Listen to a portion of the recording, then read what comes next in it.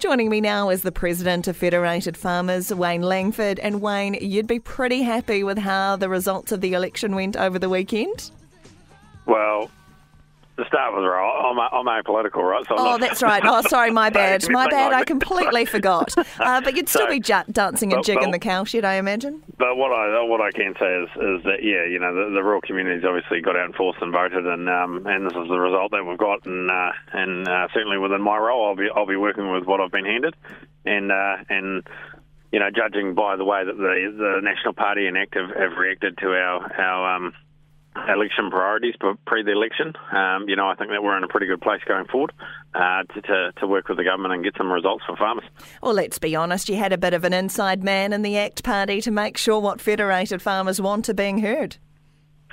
Yes, well, he's done well, and congratulations, to Andrew for getting in. It's a massive achievement, and particularly to be so high up on the ACT list as well.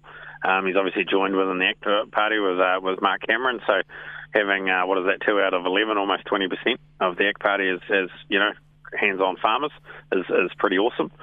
We switch over to the National Party. What do we got there now? 4, 6, I think, 7 almost. Really rural-based MPs, a number of hands-on farmers as well.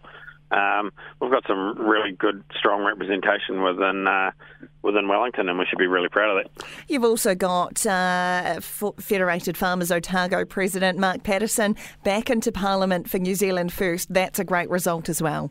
That's right, and thanks for picking up on that. I definitely shouldn't forget Mark, because he's a great guy, and he's going to be a very reasoned head. He's also got some experience, having been there 3 years ago as well, and did some great work for Feds then during that time, helping Feds get listened to by the government as well at that time. So it's a really good result, and that's good to catch up with them while I was up there actually. So they're all in MP school at the moment, and learning how to do things, and so it was interesting hearing a few stories coming out of that. Oh, and I mean, that's what I was referring to at the start of the show, Yolo. It was definitely that you'd be delighted with the number of rural voices in Parliament, not the result per se. Yeah, that's right. Yeah, there's some great ag voices there. So, looking forward to working with them over the next couple of years. It's going to be really good. Also, really good to see a Green Party MP who grew up on a farm, has worked in rural policy in the European Parliament, coming through. I don't think anyone really expected to see that. Yeah, no, we didn't, and I haven't actually met him yet, and looking forward to doing that, catching up, as I'll be up there over the next couple of weeks again, and it'll be interesting to see how it goes. I will add that when we did go and visit the Green Party pre-election, while we significantly disagreed on some points, as you can imagine, there was some points that we had some pretty genuine conversation around and could work on, and obviously they thought they would have some influence within government if they had a coalition, But yeah, it's worth noting that it's not all bad. You can work with the other parties as well to get some outcomes for rural New Zealand. Yeah, Scott Willis, that Green Party MP. Yolo, you mentioned you've been in Wellington for the past couple of days, obviously catching up with the new MPs. What else was discussed while you were up there? Was it just a kind of meet and greet? Yeah, it was. Well, we had a Feds board meeting, which always takes up a couple of days and to get through everything for that. Interesting. We had Joe Luxon come in from the Labor Party. First time a Labor MP's actually been in the Feds office in quite some time. So, and that wasn't, obviously what's done is done now for their last term. But that was looking forward. What do we need to do? What are we going to be talking about, and how are we going to engage both not only with the government that's in, but also what's going on in the opposition, and how can they influence as well. Yeah. Joe Luxton was at the Primary Sector Employer Awards that I was lucky enough to MC at Parliament in July as well. Wayne, have you finished carving yet on the Golden Bay farm? This seems to have been the carving that's never ended for you, I'm sure. That was the best thing. I got home last night, and then this morning woke up to the last calf in the paddock. Brilliant. So it was very, very good. Yep. So we're all tidied up there, and what have we got? A couple of weeks and get into mating and start the cycle all over again. So That's how it goes. But no, it's good. Beautiful sunny day up here in Golden Bay today, so can't complain. How are you finding the workload on farm now that you've stepped up into the big boots of Andrew Hoggard as president of Federated Farmers? Are you managing to keep the two ticking over nicely together?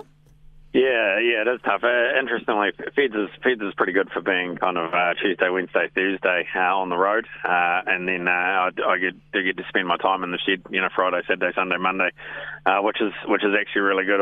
We only milk once a day on our farm, and quite a slow process. Obviously milking once a day, letting the girls milk out, so plenty of time for thinking and to reflect on both what's happened the week before and the week coming up, and then really focus in middle of the week on getting the work done. So enjoying it. It's been a really good role so far, and like you say, we've got a bit of change of government and a change of opportunity, so I'm looking forward to cracking into that as well. Wayne, last time we caught up, you were announcing that the big feed is going ahead, the Meet the Need fundraiser.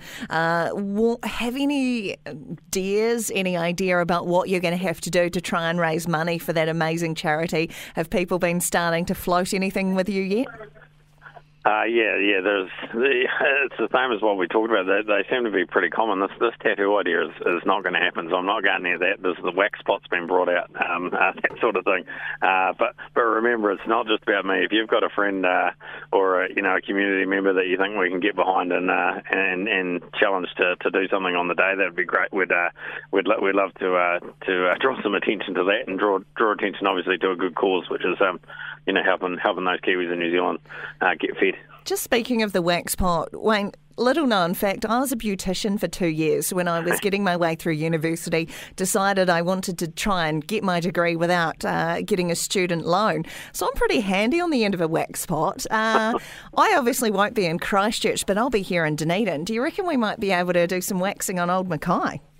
That's right. I can't see why not. I mean, the old boys, what do they say? As you get older, the more hairs grow in more kind of weird places.